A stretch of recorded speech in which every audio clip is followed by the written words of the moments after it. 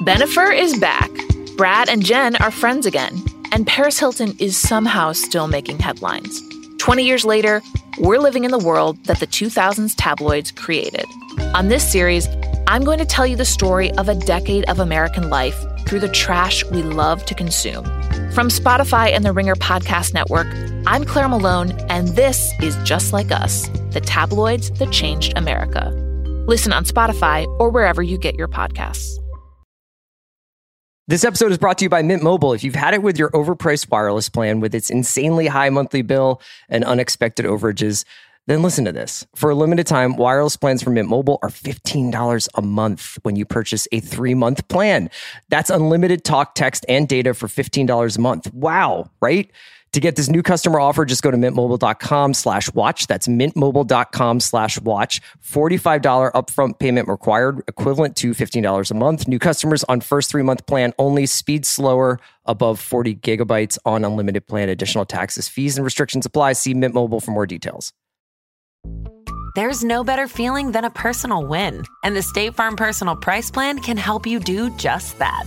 Talk to a State Farm agent today to learn how you can bundle and save with the Personal Price Plan. Like a good neighbor, State Farm is there. Prices are based on rating plans that vary by state. Coverage options are selected by the customer. Availability, amount of discounts and savings, and eligibility vary by state. I need support staff to clear the room. Stand up and walk. Now. Hello and welcome to The Watch. My name is Chris Ryan. I am an editor at TheRinger.com, and joining me on the other line, when I'm at my highest, he's the devil who comes for me. It's Andy Greenwald! That's me in a nutshell, baby. What's up, Andy? Happy post-Oscars day. Happy post-Atlanta day. What a show we have for you today on The Watch podcast. America's, like a top 5, I think, TV podcast, who can say. But we have Hiro Murai, the director of many Atlanta episodes, the director of many Barry episodes, one of the executive producers and directors working on Station 11, one of the foremost directors working in television. Hiro joins us for the second half of the show to talk about Atlanta being back, which is a joy, one of the few joys we have in the world. Andy, how are you doing today? I feel weird, man. I feel weird. This is a tale of two halves for a podcast because we will talk about the first 2 episodes of Atlanta season 3, which premiered last Thursday. We teased them a little bit, but didn't get too in depth. So later in the show, we'll talk about those episodes, then get into our interview with Hiro, which was such a pleasure. It's been a long time coming. We've all played footsie for a while. We finally got him on the pod, which was great. I know there are folks out there who want our takes on, or would tolerate our takes. I don't want to assume too much, but would tolerate our takes on Severance, which had a big episode and Winning Time, but we'll have to punt those till later in the week. Yeah, we have Severance, we have Winning Time, Moon Knight's coming this week, I believe. God, yeah, it is. So a lot on our plates, but I think we, like all of America. Yeah, so the Ringer Podcast Network has already produced, Kai McMullen specifically has produced some great content on this event already. Sean and Joanna did the big picture last night. I thought that was great. I listened to Juliet with an off the top rope performance from Amanda Dobbins on Ringer Dish and with Kate Hallowell. I thought they were great. Have you ever heard of a podcaster named Bill Simmons? He had Jimmy Kimmel on to talk about Kimmel how on minutes later. Jimmy would have handled it. And it was great because then it's just Rosillo for an hour. Matt Bellany did The Town. And I believe he had a lot to say because he was obviously kind of tweeting from inside the building about that stuff. I guess we could just sort of start. So obviously, unless you've been living under a rock, I will say this. Can I just paint you a little bit of a picture, a little portrait? I'd love it. So I went out last night. I'm in Philly. And a rare case for me where I happened to have a friend in town, so I got to go out last night. Went to Pizzeria Badia. Is it Betty? You did Badia last night too? I did Badia. Chris, you had the best night ever up until you went home and watched the Oscars. I had amazing pizza. I went to Bob and Barbara's, which is basically my favorite bar in Philly. Listen, Chris went to, and this is not hyperbole. This is not homerism. I think Badia might be the best pizzeria in the country. And I know Bob and Barbara's is the best bar in the country. Chris, I did it right. Yeah, and at Bob and Barbara's, may have been on my 4th beer, but you didn't do the special? No, I didn't, because I'd already been drinking. And then then they had... The special is a shot and a beer for a very low price with wonderful jazz, great company, great bar. Well, it wasn't jazz night. It was karaoke night at this. It's basically this divey bar on South Street in Philly. And it's great. But it was karaoke night. And at first, you sometimes when you're there and you just want to kind of be talking to the person you're with, you're like, oh man, is it pub quiz night or is it karaoke night? And you're like, that's a bummer.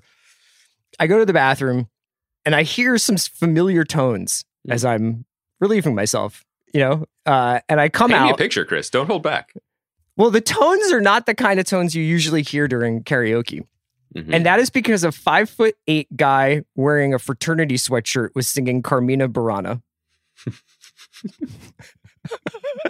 And as it went on, it became oh, this is really happening. I'm not dreaming this. I didn't hit my head in the bathroom. And I just got the Philly came out in me and I was just let's go. While this guy was singing. Was it Nick Castellanos? No, but I will say that feeling of feeling like I'm dreaming of I can't believe what I'm seeing carried over as I arrived back to my mom's house. I said, Mom, let's watch the Oscars. And it was weird. It was real fucking weird what happened. So why don't you give me your take on the Will Smith slap season 2? Okay. So first of all, thank you to everyone. It does warm our hearts that I think it seems like a large percentage of our audience had the same first thought that we all did, which was some version of WTF. And the second thought was, let's just take a moment and shout out Andy and Chris for their indelible coverage of the atrocious NBC miniseries, The Slap. So thank you. We've gotten some Photoshops. We've gotten a lot of references, some emails.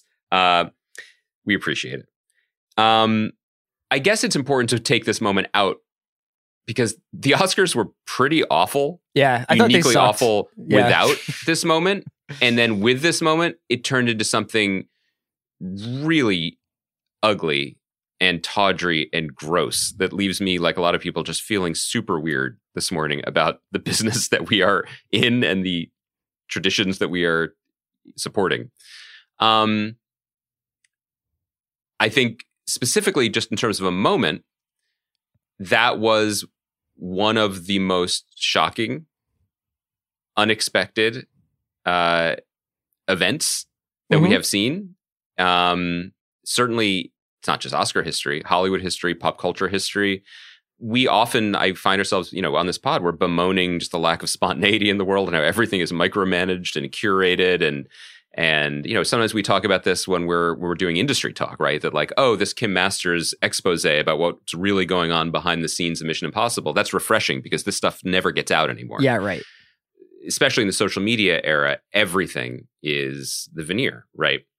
So to have actual chaos in our face was bracing. I mean, Bill on his podcast, Bill and Jimmy referenced the Mike Tyson biting Evander Holyfield's ear moment, which was also one of those wait, excuse me, what's happening? We're all sharing this mass delusion together.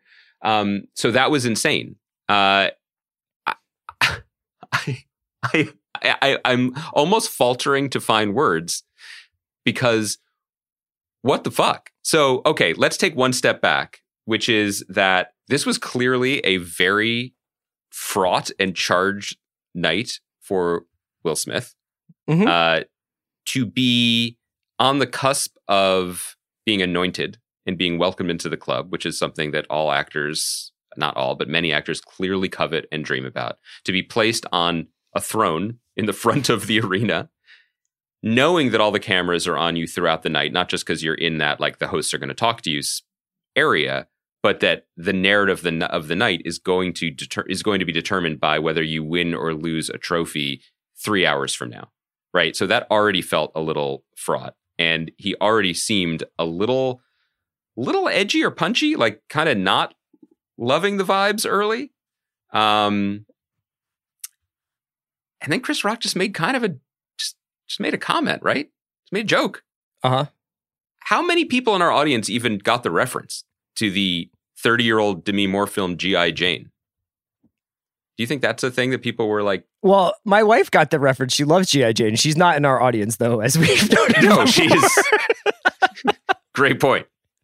Yeah.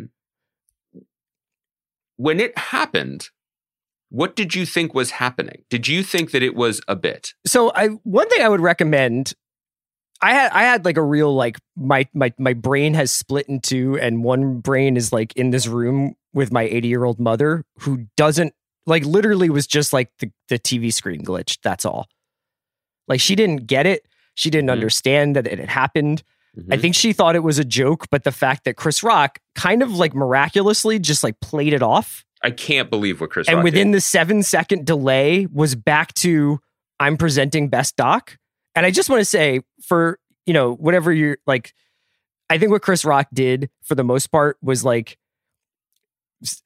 for better or for worse, like in the vein of roast comedy, that somehow we've decided that that's what we want at award shows. And like, since, you know, like Gervais and Amy Schumer, I don't remember what Oscar hosts did like in the days before I can remember, but like, I mean, like Crystal just sang and dressed up. Yeah. Or like they would make like funny jokes about the movies, but they would be corny, and there would be like, you just kind of be like, come on, man, just get to the awards. But like this thing where it's like, we're going to kind of hold a mirror up to Hollywood and make them kind of see themselves and like throw burns at people. Like, I guess like we just decided that was going to be the motif that we were going to go with, but it obviously doesn't work. You know, it's obviously not something the people who you were counting on being there particularly appreciate. I also thought what he said about Summer Soul was fucked up. He made that joke about like, it's Questlove and 4 white guys. Joseph Patel is a friend of ours, and I'm so fucking happy for Joseph for winning an Oscar. And Chris Rock didn't even like bother to learn Penelope Cruz's name or like figure out like when he gave an award away that it wasn't Questlove and 4 white guys. Like, that was bullshit. You know what I mean? Like, it was lazy. And the joke he made about Jada was lazy too. What happens next though is nuts. You know what I mean? It is nuts. And I know that there's like speculation that it was staged or whatever. I don't think it was staged. It wasn't. First, I mean, I think you're right to point out that Chris Rock, I mean, the impossibility of the two things. One, standing in front of, I've been on stage at that theater. I am not Chris Rock. It was not at the Oscars, but that is a huge theater. It is incredibly daunting to be in that room. And obviously he's a professional comedian. He doesn't get fazed by stuff like that, but it's never easy to get up in the crowd and do stuff, you know, do your bits and with all the cameras on you. To get hit in the face and then keep going. That was next level. He almost seemed more freaked out that Will was screaming at him from the crowd than he did by getting slapped in the face because it was chaos. It was chaos. And the only reason any of this works, this whole like facade of like good times and good cheer celebrating art, is because people don't do that. Everybody smiles and claps and gets paid at the end of it, right? And this was a shocking shattering of that illusion. You know, I can't. The thing that I'm kind of fucked up about is, look, I've always liked Will Smith. Fresh Prince days, like he's from Philly. Like I wanted him to win Best Actor for King Richard because I thought King Richard was really good and I thought he was fantastic in it. He seems like a pretty complicated guy with some troubles, honestly, at the moment. And the year that he's had in the media, and I mean, I don't even fully understand the red table talk, but it seems a little intense. Right. You know, and he seemed a little on edge from that anyway.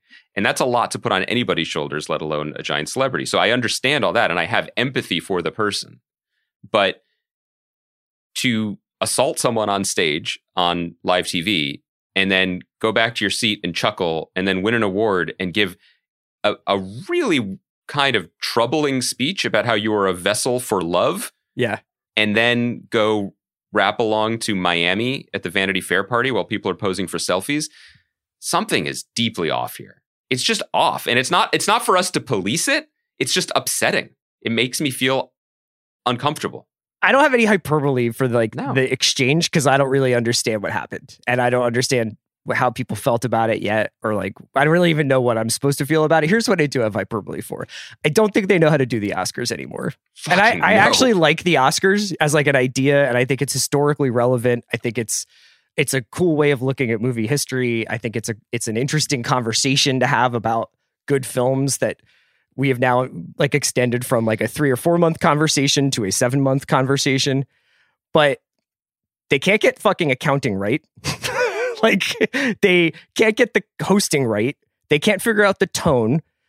like three out of the last like 4 or 5 of these shows have been pretty bad, in some way or another. And I just don't know whether or not like, I guess you should keep doing them. 13 million people watch this one. Like it is interesting to talk about. I think it's cool that a bunch of movies that maybe people hadn't really heard of. Like my mom had never heard of Coda when I got home on Friday. She was like, "What's Coda?" I was like, "It's going to win Best Picture." But there just seems to be something like irreparably damaged with this process. And most of all is that they don't know how to like engineer any kind of sincerely touching or like entertaining moments that aren't disasters. Do you know what I mean? Like Pacino and De Niro didn't even talk during the Godfather thing. Like, honestly, I guess like there was a way in which like Lady Gaga was like incredibly sweet and tender with Liza Minnelli. I thought that was a pretty uncomfortable moment personally, but like it was cool how she rolled with it. Yeah. I just don't like who's fucking minding the store. You know what I mean? Who's like, that's a good idea. Let's get Costner up there and just let him be like, I saw a porno down the street from here when I was 7. Psych, it was Once Upon a Time in the West. I would like to take this moment on mic to formally apologize to the producers of past Oscars for my nonstop railing against like montages and packages and tributes. All those Oscars were better. I was wrong. There's a reason why no one listened to me, or maybe they shouldn't be listening to any of us, because that stuff worked.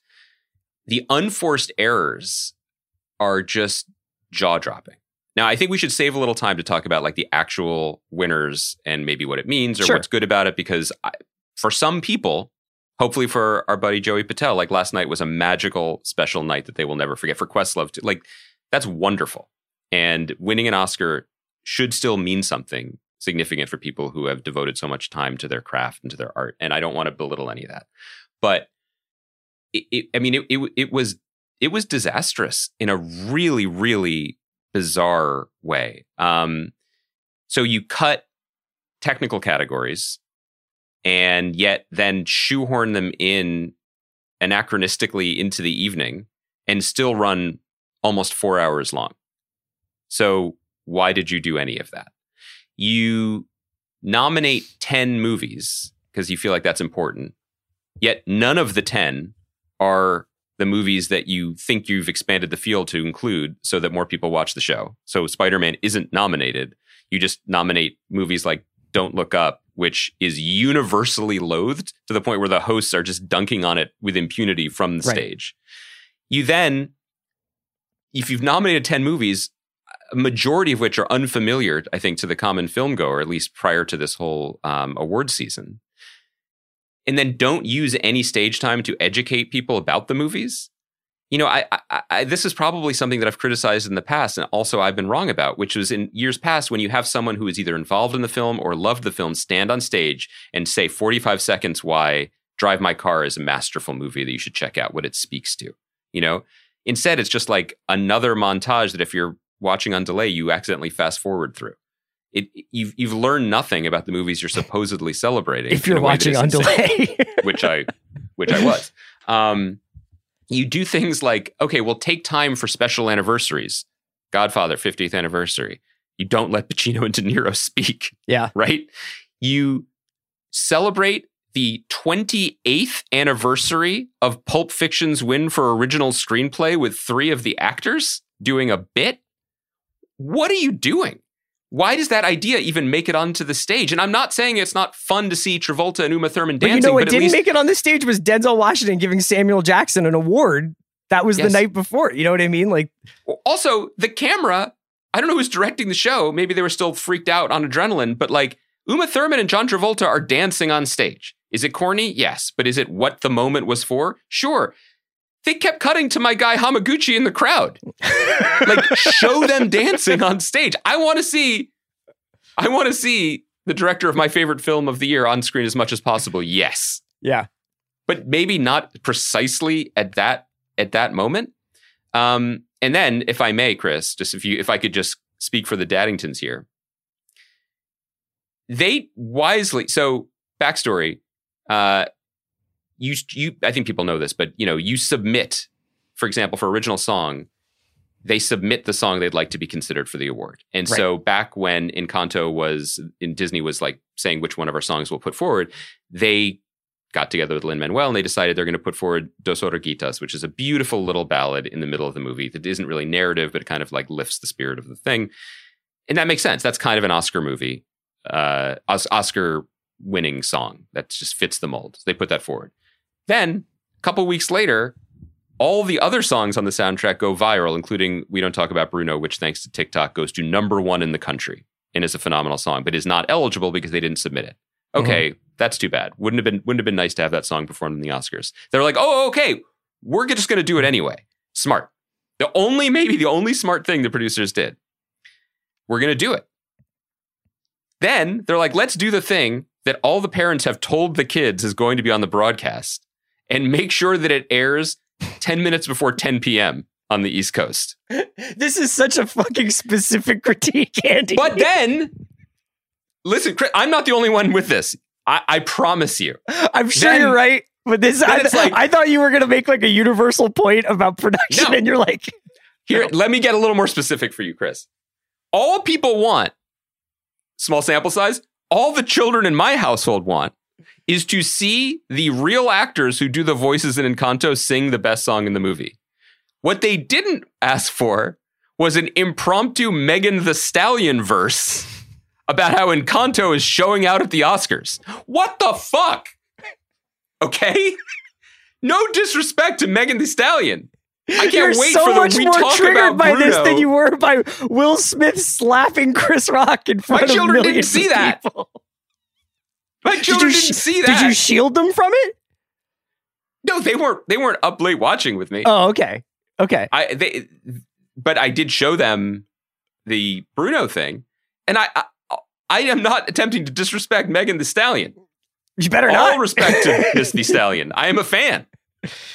But that wasn't the song. You know, it's like Snow White and Rob Lowe duetting 35 years ago. It's like, no one actually wanted this. And here you are giving it to us. And it was just so odd. And it was just a series of moments like that just felt not just out of touch, but just out of whack. Like you could feel the flop sweat. And when it's often, I think I have gained a new appreciation for the challenges and the potential pleasures of a mediocre Oscar broadcast. You know, when Amy Schumer came out for the second monologue next, yeah.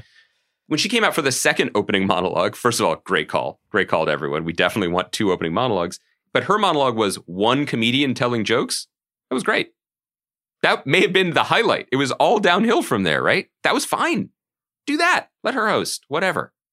I'm still like I'm reeling from your like the real horror of last night. was Encanto being Roy. Did you find yourself moved or a fan? I mean, obviously, Coda big winner. Chastain got her moment. Were you surprised or moved by any of the particular winners? Not. I thought Questlove was awesome. By the way, yeah, I was thrilled about Questlove.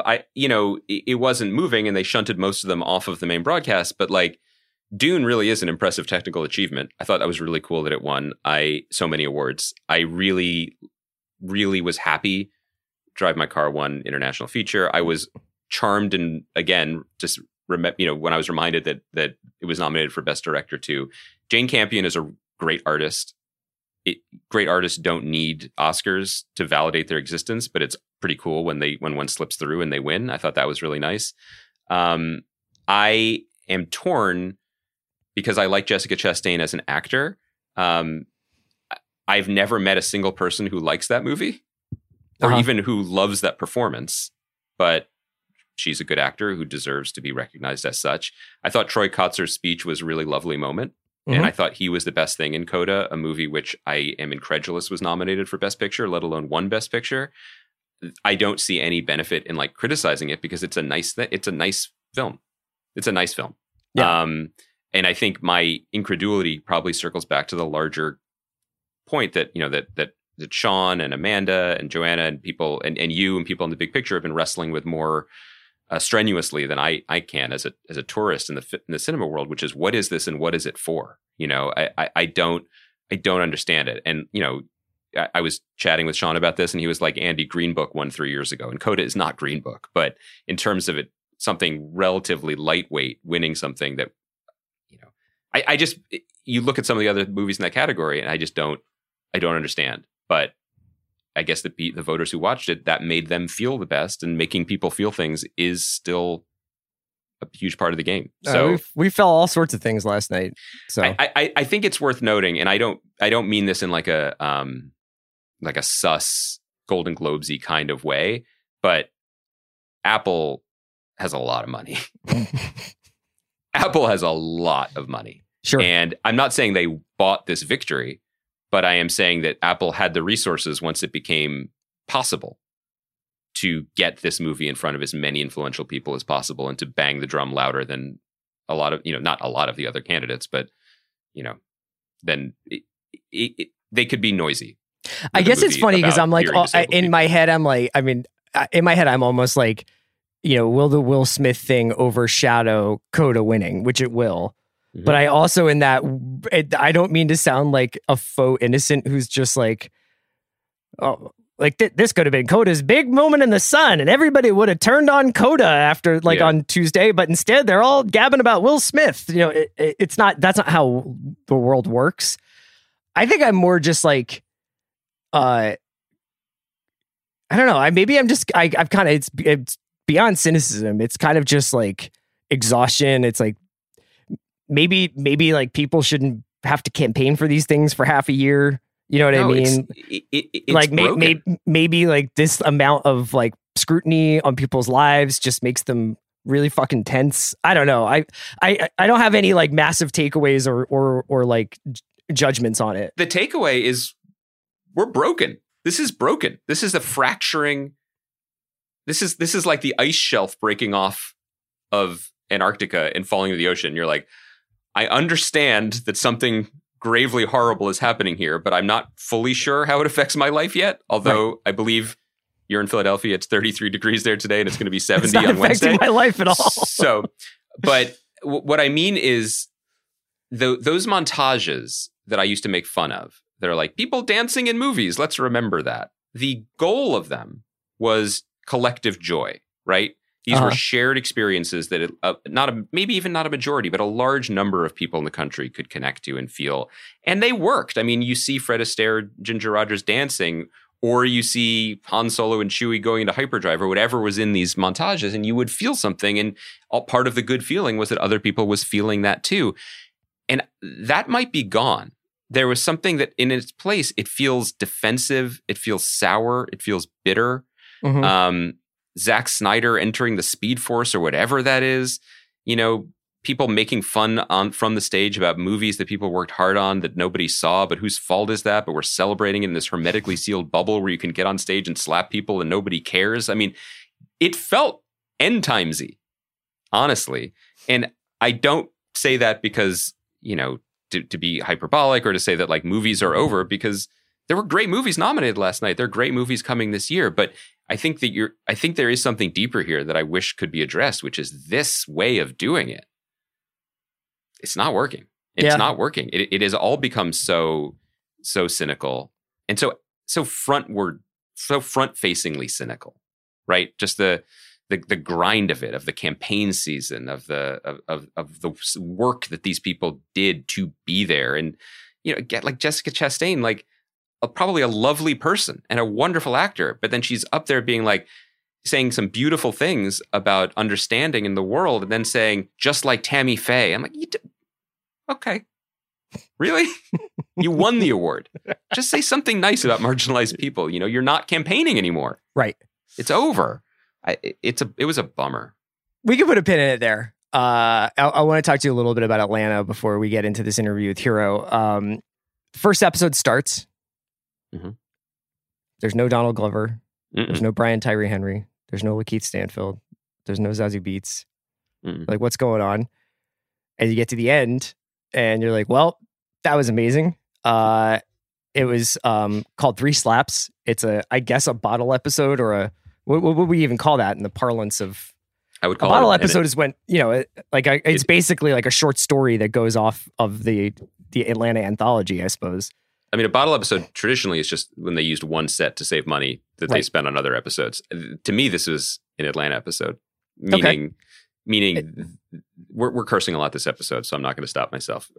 They don't give a fuck. You know, it's incredible. It is so perfect for a show that, and we allude to this in our talk with Hiro, that just from jump has defined itself by its creative core's confidence that they know what's best for their show and their story, and that their audience will come along with them. And it's breathtaking. 4 years between seasons, and you have an episode that false starts once with unfamiliar characters into an entire episode with unfamiliar characters. And then finally teasing us with a glimpse of Donald Glover in the very final seconds. It's such a flex. And as Hiro tells us in the interview, you guys will hear it, like, it had to be a great episode. And it was a great episode of Atlanta. Yeah, I mean, for those who don't know, I think by now a lot of people have probably read up on the real life case that the majority of Three Slaps addresses, which is this family called the Harts, who I believe were in Washington State, and their story very similarly lines up with what happens in the episode. Yeah, I thought it was really interesting to hear Hiro talk about wanting Atlanta to be viewed as a complete statement. So while like these first two episodes didn't immediately like interlock, you know, as like a coherent kind of like 2-episode thought necessarily, they kind of showed the breadth, scope, and power of this show, because they could go from doing what they did in the first episode in Three Slaps to the second episode, which I think of as like classic Atlanta, which is like this sort of like comedy found in the weirdness of everyday life.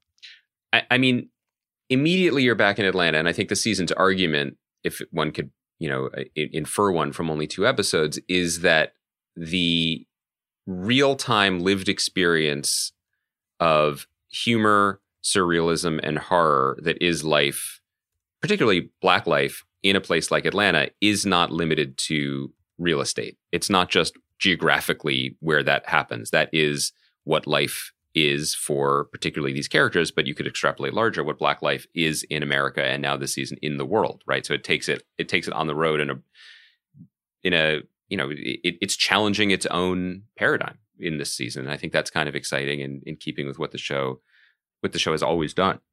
But I think the other thing that I think is worth noting that sets Atlanta apart for all the influence that hopefully it's had on our discourse and also on other TV shows is that Atlanta just isn't about plot.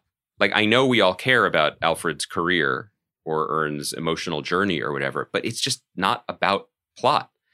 And it's so exciting to me that it's not about plot. So much of TV, and particularly in the hour-long space, and I understand why, but it's so much of it is just like, well, what is the question that the show is asking that we can answer incrementally and that we could keep people hooked on? Mm-hmm. And the freedom in being free from that is just so evident in these episodes.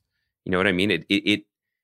There is no one question that it's asking. There's no answer that we're watching for. You know, in the second episode, when Darius is like, "Oh, are you and Ern back together?" It's like, "Oh, is there a will they or won't they?" Like, is that a thing that we watch the show for? I mean, not really. We're just happy to have them around, experiencing life around each other again. And that, I wish that was more imitated. And I don't know that said, I don't know if other shows could pull it off to the degree that the show does. It's a very, I mean, like, you know, Hiro talks about this, but I think it's a very specific group of people, and that they've found a way to make a show about this very specific group of people in a way that I don't think is really imitable. You know, I don't think you could be like, "Hey, we're going to do Atlanta, but this." Totally. I mean, we've given props to shows that I think did do, like Reservation Dogs, for instance. I think borrowed some things from Atlanta in terms of its sensibility, but and made a show about a very specific group of people in a very specific place. But I would still say that Atlanta has like just a completely like unique sensibility. Yeah, and it's a sensibility that can be expressed in so many different ways. It's in L'Aquarius's face when they hand him a plate of microwaved, essentially raw chicken, right? In with his new family. But it's also in Alfred's face when he is more comfortable and safe than he's ever been in a prison in Amsterdam, and yet when he goes into a hotel lobby everyone is in blackface or in a show. You never know where the danger is coming from. And there's a certain kind of expression that a lot of the characters have in reaction to the circumstances, which is just this incredible, indelible combination of just like, what the fuck?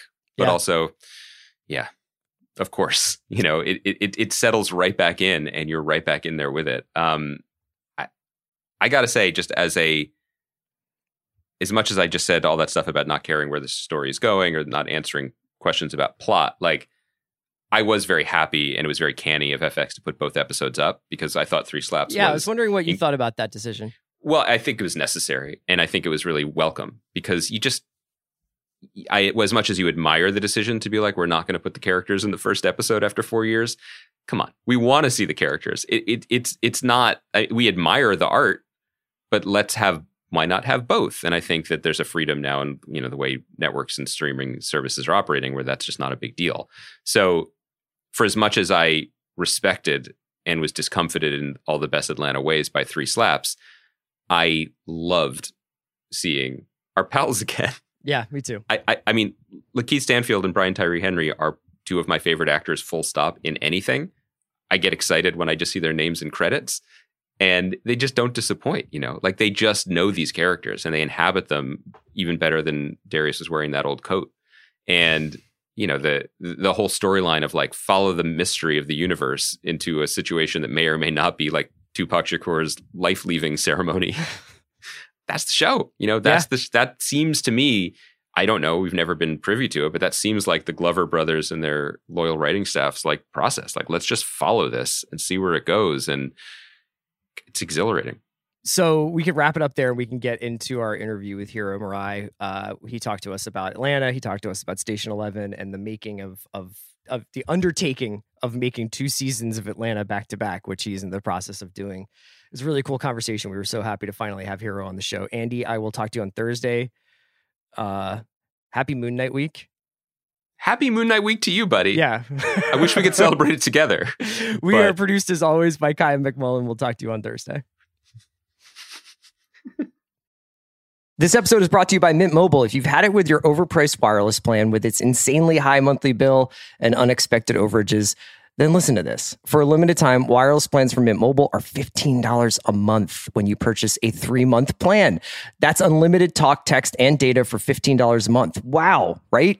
To get this new customer offer, just go to mintmobile.com/watch. That's mintmobile.com/watch. $45 upfront payment required, equivalent to $15 a month. New customers on first 3-month plan only. Speed slower, above 40 gigabytes on unlimited plan. Additional taxes, fees, and restrictions apply. See Mint Mobile for more details.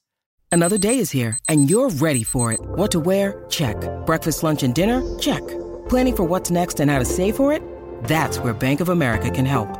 For your financial to-dos, Bank of America has experts ready to help get you closer to your goals. Get started at one of our local financial centers or 24/7 in our mobile banking app. Find a location near you at bankofamerica.com/talktous. What would you like the power to do? Mobile banking requires downloading the app and is only available for select devices. Message and data rates may apply. Bank of America NA, member FDIC. When you need mealtime inspiration, it's worth shopping Kroger, where you'll find over 30,000 mouth-watering choices that excite your inner foodie. And no matter what tasty choice you make, you'll enjoy our everyday low prices, plus extra ways to save, like digital coupons worth over $600 each week. You can also save up to $1 off per gallon at the pump with fuel points. More savings and more inspiring flavors make shopping Kroger worth it every time. Kroger, fresh for everyone. Fuel restrictions apply. Andy and I are now joined by Hiro Murai, who is, I don't even know if it's arguable, is probably the best director working on television right now. He's responsible for... Take it. We'll give you a rebuttal. Take the W. Hiro, welcome to The Watch. Thank you so much for joining us. This has been a long time coming, and we're so excited to talk to you about these first Atlanta episodes for season 3 and so much more. My first question is pretty simple, is what have you been up to for the last couple of years? Because you worked on, obviously, Station 11. We talked a lot on this pod about your work on Station 11. You've worked on Atlanta very, very closely.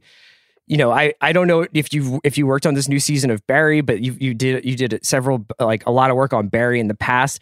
I've just been like kind of wondering, like, How did you kind of divide up your life over the last couple of years as you've worked on this stuff, which all seems to be coming out at the same time? Also, there was a pandemic. And also there was a pandemic. Yeah. I mean, the pandemic definitely threw everything for a loop. I mean, timing wise, it was an odd thing because we started shooting the Station 11 pilot before the pandemic at the end of 2019. And, we had finished season 2 of Atlanta 2018, which is, a long time ago now. But at the time we were like, we have some years off. We'll shoot this pilot. And then we'll presumably start shooting season 3 in 2020 was our original plan. And we were supposed to leave for Europe in the March 2020, but like 3 weeks before we were supposed to, we got the call that, hey, maybe just lay low for a little bit, feel it out, wait a month.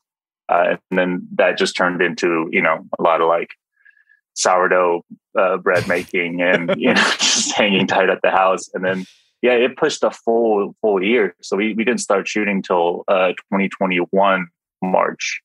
And then ever since then, I've just been, I was on the road for all of last year. We were in Europe for like 3-4 months. And then we flew back to Atlanta and we stayed in Atlanta for 6 months. And then we finally got back last December and I've just been editing straight basically. Oh my God. And that's because you guys shot season 3 and 4 concurrently, right? So you went back to Atlanta for season 4. Back. Yeah, exactly. I don't know if you got a chance to look at this. Chris and I were talking about this Hollywood Reporter article on the podcast last week, but about how Tom Cruise has basically bullied Mission Impossible 7 and 8 through Europe over the last 2 years, including like bribing the King of Finland to let him shoot there. And like renting a cruise ship so that everybody could stay on the coast. And also deciding to shoot a large action scene, like start production in northern Italy in early 2020. So I guess you haven't read it. I wondered if it was a similar experience for you guys. Just like every country you went to, you're like, don't you know who we are? Let's see if we can work around these regulations and restrictions. No, it was more like, hi, have you heard of Atlanta? It's a show on FX. I mean, because I think there's a lot of, it was interesting what countries have received our show and what country hasn't. Just because of how streaming works, it's always a hit or miss. Everyone in Netherlands is like, oh yeah, that's part of the Hulu bundle. Right, of course, yeah. Exactly. But yeah, it was strange. Just every place we went was slightly different. And, we've always been a very kind of scrappy show. We still kind of shoot it like an indie movie. So, in some ways it was the worst thing that we could have tried to make during the pandemic because we just didn't have a lot of control. We're out in locations, around real people. But yeah, we scraped by. We somehow got through it. So one of the most distinct things about the show, Hiro, obviously, is just how close-knit you guys seem to be as a creative unit. Obviously, Donald and his brother Steven and the actors and you and Stephanie and much of the team seems like it's been there from day one. The writer's room, I think, has been pretty consistent as well. How do you maintain that level of connection consistency when you have basically 3 years off? What was so remarkable to us, among the many things about the show returning, was just like, oh, here's Atlanta again. And it's absolutely 100% Atlanta. You could not feel That's the 4 years. That's good to hear because we were nervous.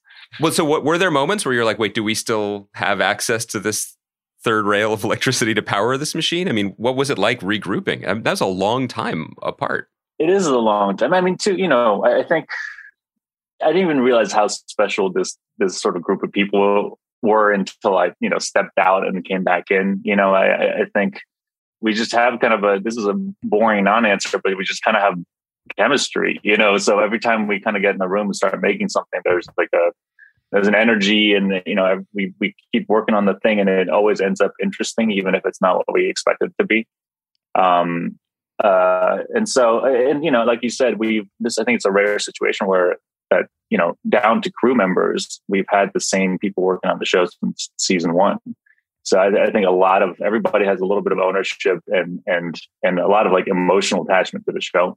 And so every time we get back together, it just kind of feels like we kind of click into our old dynamics and we kind of get to do it the way we've always done it. It just, we do keep making it more difficult for ourselves by like going to Europe for, now we have 4 movie stars in the show, and just the scale gets bigger. Doing a season in Europe seems like a fun idea to like say goodbye on in 2018. Like, see you guys in a little bit. We'll take a little vacation. Amsterdam, what could happen? Paris. What could go wrong?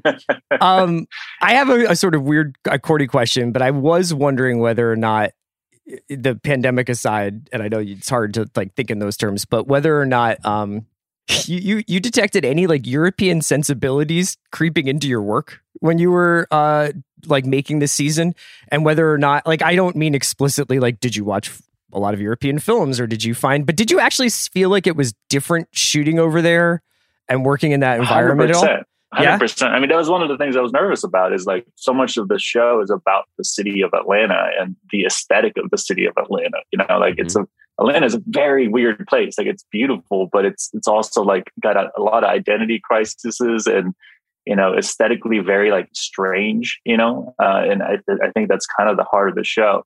So when we started shooting in Europe, and all of a sudden we're in these like ornate, you know, music venues and you know, buildings that been around for more than 120 years, it automatically kind of made it something else. And Christian Sprenger, my DP, and I, you know, he didn't do the European section, but when we did season 2, we had this moment where, you know, we came back from season 1 knowing what the show was, and then it took us like 3 days to remember how to make the show. You know, it's such a specific rhythm, you know, and I think it happens every time you take a break, but you start framing up the first shot on Brian Tyree Henry, and then you go, is this what Atlanta feels like? Right. Because it's not, you know, there's no like dogma or like, you know, rules to how we make the show. We just kind of feel it out. And so, you know, when we're in Europe, we kept trying to find, like, how does Atlanta feel when we're in Amsterdam or London or Paris, you know?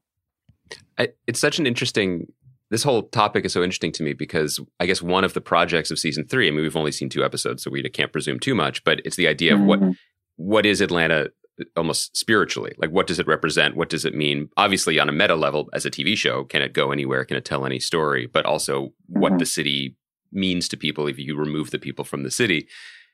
It makes me think about how obviously Donald and Steven had a deep attachment and knowledge of the city, but then when you and some of the other collaborators came on who didn't know the city, I believe probably some of the magic would come from that, right? Of like a deep, deep bone-in knowledge of a place with new eyes on it.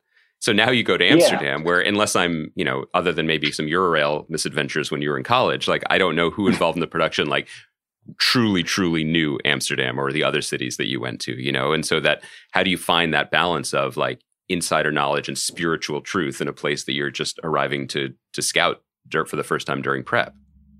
Yeah, I think that's true. I mean, you know, I think we try to not speak on these places as if we know it, you know, because we don't, you know. I think a lot of the stories came from Donald touring Europe with our, you know, a lot of his creative directors and brothers, and, you know, his experience just being there. So we just try to be as true and honest to those feelings as possible, just kind of the inherent sort of fish out of water experience and cultural clash, and just the feeling of bringing kind of like Black American music to a place that's not its context, its proper context, you know.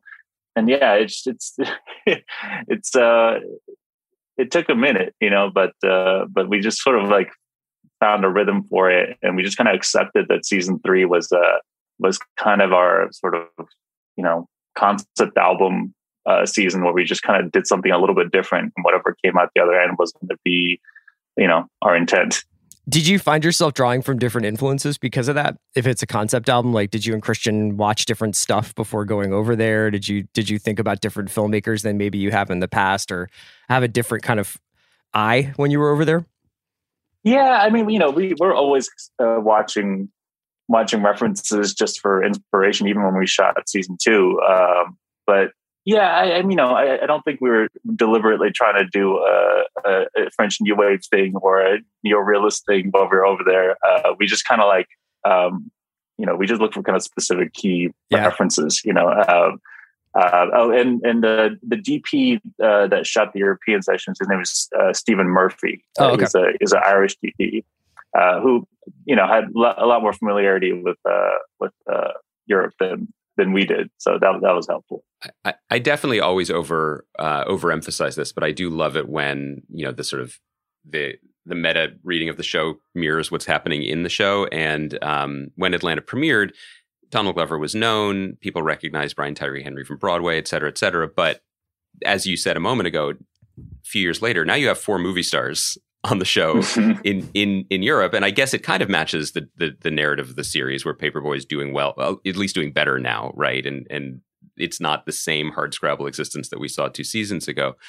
What is the creative process like working with these 4 people who've obviously gone through a lot of experiences together and have a great deal of familiarity with each other, but in the interim, especially in these last 4 years, have gone, I mean, Donald went to Star Wars. Brian is in the Marvel Universe now, since the Fox-Disney merger, so is Ozzy. So anyway, these guys have all gone on these journeys, and now they're back together to work on the show and re-inhabit these characters. What was that creative process like? It felt so good. It just, I honestly, I hadn't been in the same room with those guys, since season 2. I've seen them, on and off, having lunches and things, but not together working on something together in a room. And I think I was sort of nervous, like, what is it going to feel like to be back again? And, we've all kind of done different things and, grown, but being back in that same room, it just felt like we're doing season 1 again. I think because all of us kind of learned how to do this job together on Atlanta, there was a kind of a homecoming feeling. I mean, it also helped that, it was in a pandemic and none of us had seen humans for a year and a half. And so that we were just starved for sort of human interaction. You're like, guys, I have so much bread. Does anybody want some? Exactly, so much bread. But day one, we all we're all dressed up, on location, and people were in character, but it just felt like scrappy again. We were kind of making it up as we go along and riffing off each other. And I think it also speaks to the fact that Atlanta has always been very much a reflection of where we are, all the writers and actors, career-wise. And, I say season 2 is a reaction to us having an existential meltdown from the response of season 1.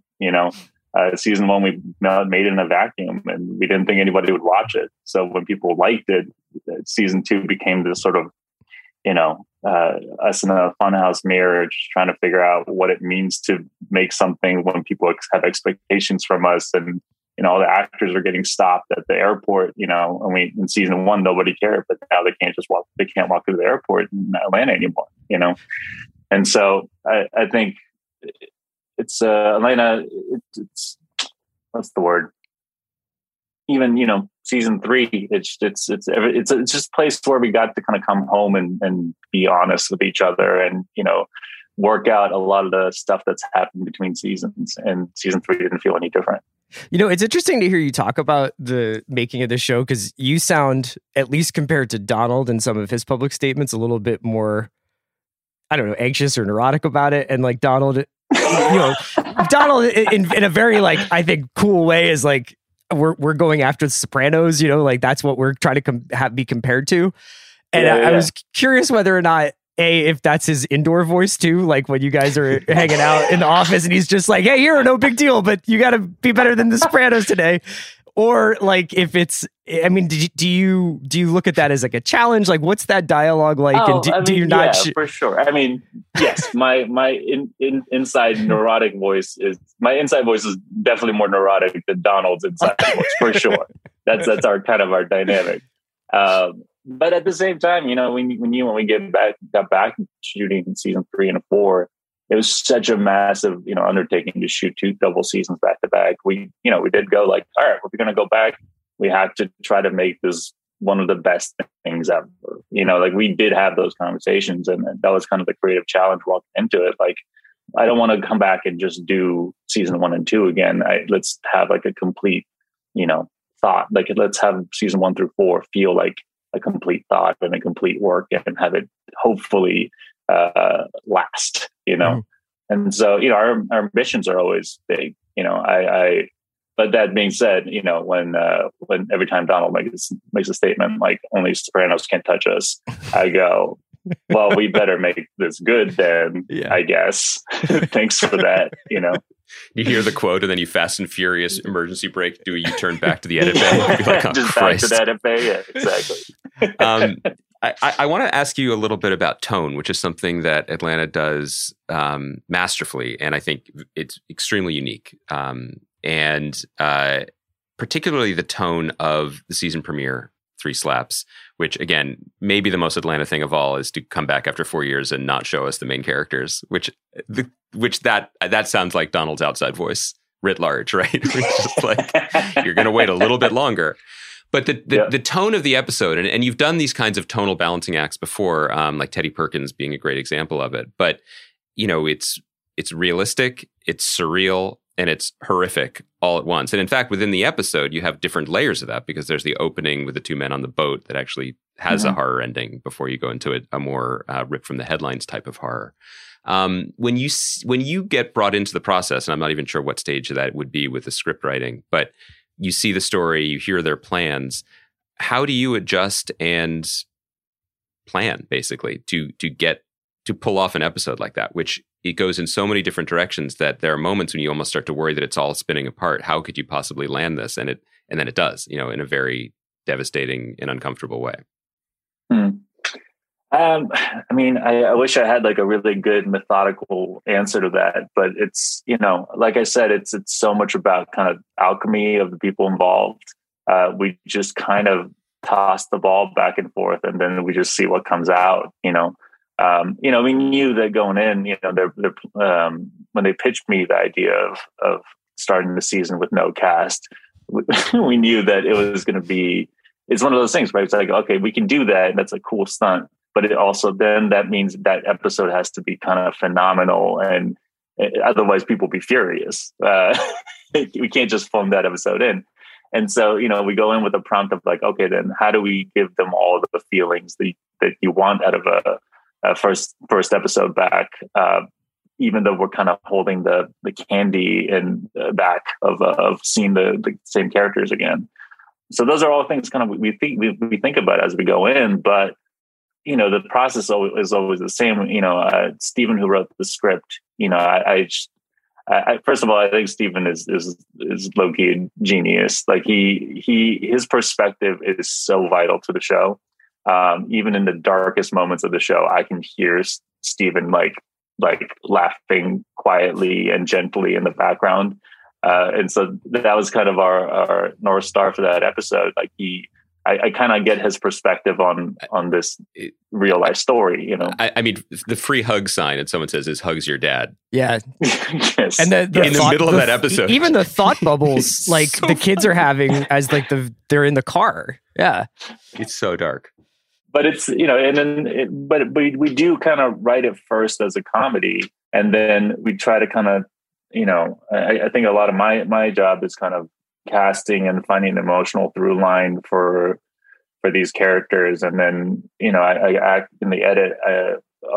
Me and my editors Isaac Hagee and Kyle Ryder, we act like like arrangers, like mixers. We're just kind of dialing in the tones so it doesn't feel too tipped one direction or the other. It doesn't feel too bleak. It doesn't feel too real. It feels a little bit fantastical.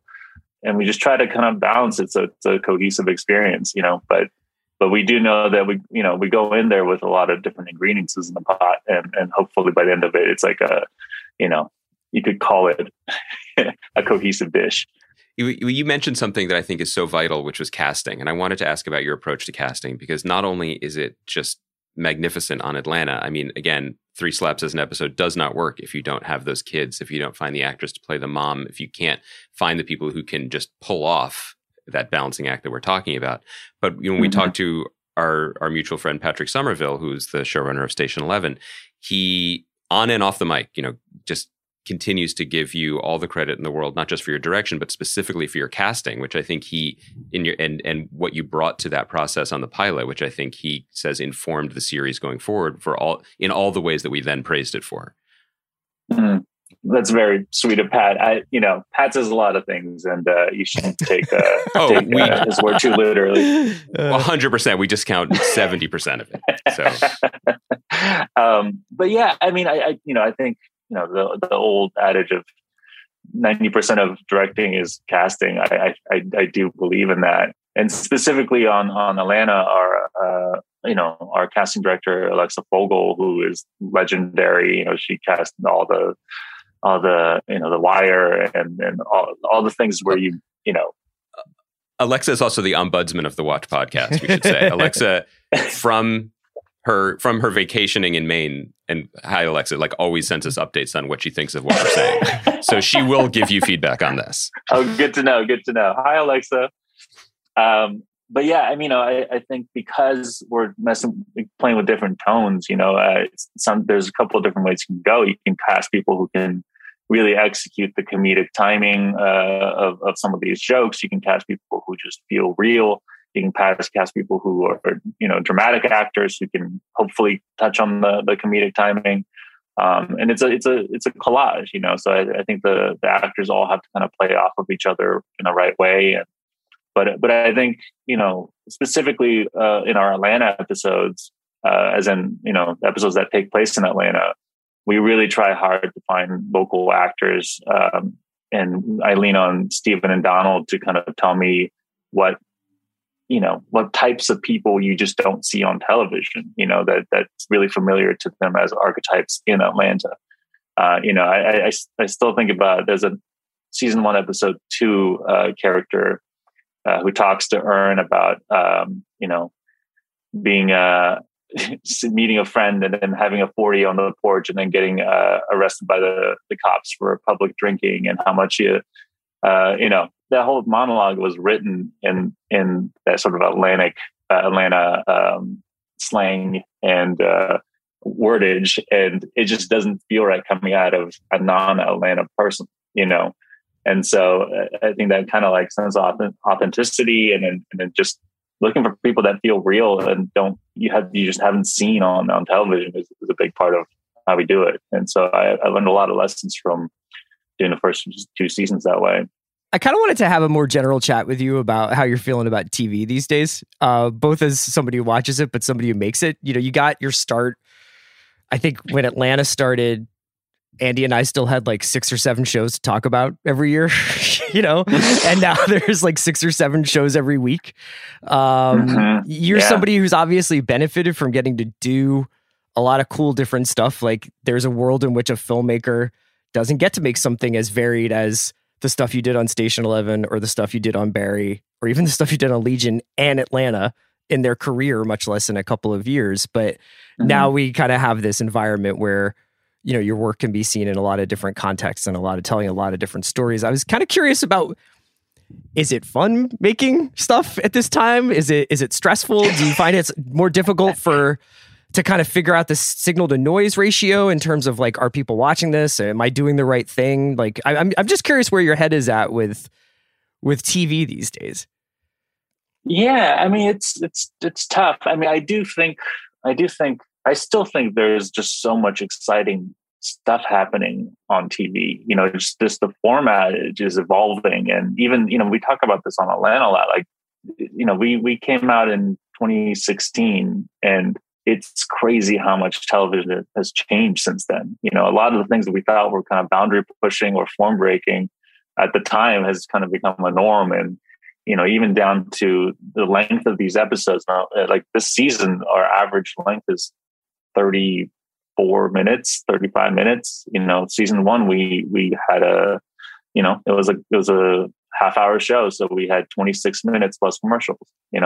And so this whole season is 10 minutes longer than the previous seasons. So that changes the way we tell the story or how we structure the episodes. And I don't know, that part is really exciting to me because you just want to kind of evolve with kind of the cultural sort of norm for how people take in the media, and that changes the way we speak too.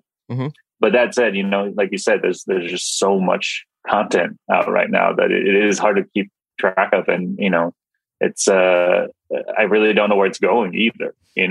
So I think the only thing I have is sort of just making sure that I'm sort of emotionally engaged in the thing that I'm working on, and the only way I can filter it is if I feel like I have something to say or add on to in the conversation, and hope that it connects I'm definitely not like, I don't have the cultural sort of radar that Donald has. He feels like he can kind of ride the wave of culture in an interesting way. I'm just sort of like, all right, well, I get this, or I have something to say about this, and I just try to make things that way. It's such an interesting alchemy what you're describing between your approach and Donald's, and as you said a moment ago, maybe that's why you guys work so well together. Because to hear you talk about it, Hiro, like, and I know this is borne out by the way you actually have produced the show, but you hear the words like scrappy and underdog and indie film, and just kind of throwing it together and hoping that it works. And yet the other narrative of Atlanta, if you pull back a little bit, is one of just supreme self-confidence. Right, that like from the sort of the legendary stories of like Donald being like, yes, I'm going to make the show for UFX, but I'm going to hire my friends and we're going to have a rented house instead of a writer's room, and we're going to give you the scripts, and this guy's going to direct it, and this is how it's going to go, down to like making a pilot episode where he has parents in a more conventional structure, and then throwing that all away in the second episode and the show becoming what it becomes. It's an incredible swagger that has, as you pointed out, has been borne out, and it's one of the more inspiring creative North Stars to follow. I feel like that at the end of the day, Donald and Steven trust each other, right? And they trust their vision for it. What is the working relationship between these two very, very differing mentalities? I think a lot of the things that I'm sort of like neurotically bumbling about are just stuff that I'm having to sort of handle. That's just how I operate. Right. But that said, I think both things are true. I think the Donald, what's amazing about Donald is he's obviously so talented about at so many different things. He started out as a writer, but he's such a gifted performer, and he has such a good grasp on culture. But I think his biggest gift, honestly, is his ability to create creative spaces, and not have it be a factory where he just pushes through his ideas. He creates spaces he gets the right people in the room that trust each other, and gives them sort of ownership and authority to kind of invest themselves into the material. And so, when he talks about, when he's talking with bombast about our show and us, he's talking about just the people in the room. He's really proud of the people he put together and our ability collectively to make stuff and what comes out every time we get together. And so, I completely co-sign and relate to that. I think it's a good room of people, and I really trust everyone. And honestly, it's fun.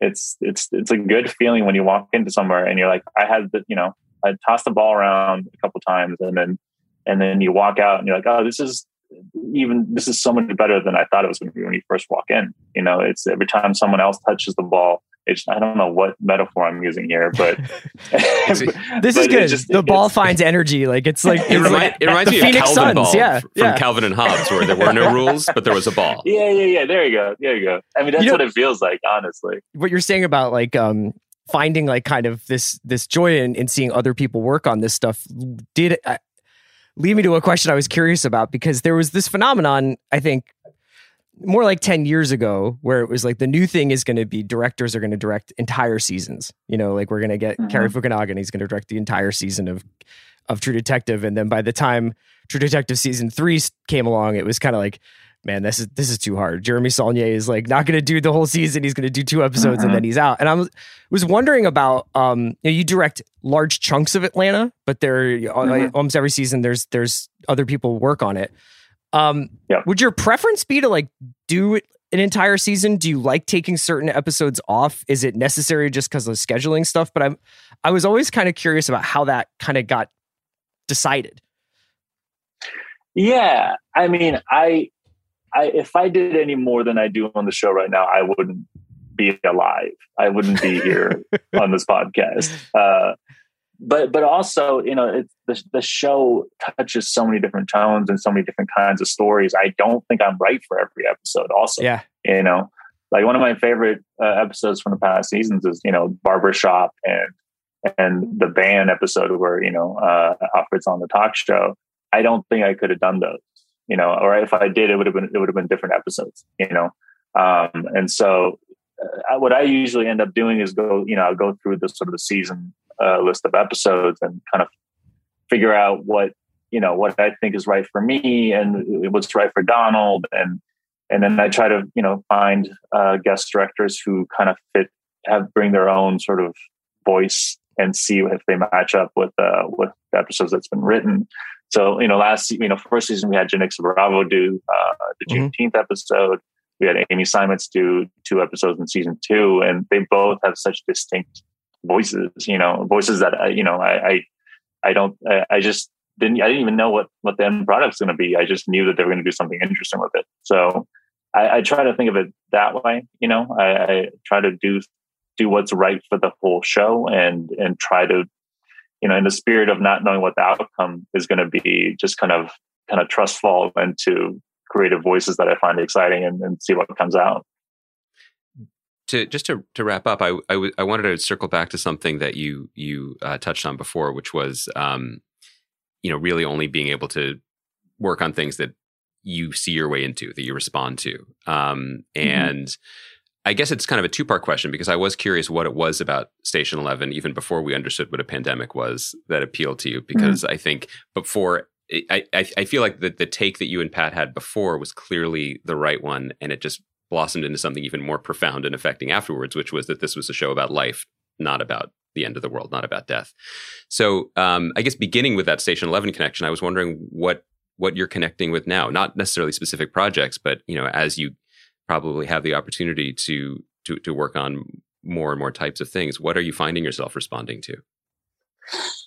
That's a really difficult question to answer right now, because that's why I did it, man. You thought this was going to be easy. No, I mean, we're so deep into the edit of Atlanta, and the weird thing happens. Okay, you have a whole other season, by the way. I always forget that. We're going to be editing till the end of the year. Because usually when we talk to people, like even if we've only seen 1 or 2 episodes, we know that you're still editing, but like you're done. But I just completely forgot that you have an entire other season just waiting on picks somewhere, right? Every time I see a billboard for Atlanta, I just get it's just flop sweat coming out of my forehead, because we still have like half the season to edit, and then. So let me edit my question. Let's run it back. We'll ask the person sitting in front of me with the keyboard. Let's make the question instead about Station 11. Like, you had worked on Atlanta, you'd worked on Barry. What was it about this expansive, frankly, a little bit bizarre and risky drama that drew your eye? Yeah. I mean, I think I'm always looking for something where I'm slightly out of my depths. Like, I love the feeling of kind of figuring out what it is as we're making it, and you want to be in a sweet spot where you hear the pitch and you go, oh, this could be incredible, or it could be a disaster. I think it's just when Pat pitched me the idea, it was so ambitious, and the stories were spiraling, and it's one thing to watch a 10-hour season and kind of consume the story that way, but imagine, being pitched the idea via Pat over a 3-hour coffee, where he's introducing all the characters and telling you what the arcs are and, where it goes and what the ambition of the show is. And it's a current day pandemic show, but also a sci-fi, dystopia, utopia show, but it's about art. It's also about Shakespeare. It's about this, it's about that. And so when I heard it, I was just like, I almost didn't know what to make of it, but I just felt his engagement and his sort of a passion for it. And the other thing that really sold me is he pitched me the last few, at the time, which was like the last beat of the final episode, and it was the Jeevan and Kirsten reunion. That was originally supposed to be the very, very last beat of the episode. And it just gave me chills, the idea of it gave me chills. And even if I wasn't going to be the one executing that episode, I just loved the idea of building something to that point. And so I just kind of leaned into the ambition and told Pat that, let's just swing for it and see what happens. What could go wrong? I'm sure it'll be a smooth experience. Yeah, seems like it'll be a seamless process. Hiro, man, thank you so much for joining us. I hope we get to talk to you again soon. Good luck with your never-ending edit. When you edit season 4, maybe like when a year from now, you've taken a break, you've gone on vacation, there hasn't been another pandemic. Yeah. We'd love to have you back. We could see what it looks like on the other side and talk about season 4, which we don't want spoilers, because the thing about Atlanta, like, nobody wants spoilers from Atlanta. It is a universal. When people found out that, or were wondering if Chris and I had screeners, people asked, "Have you seen Atlanta?" Yes. No one asked what happened. Yeah, nobody's like, not a single person wants to know, because you never know what this episode is going to be, and I think that's a beautiful thing. I hope it keeps surprising you, because it certainly surprised us as we were making it.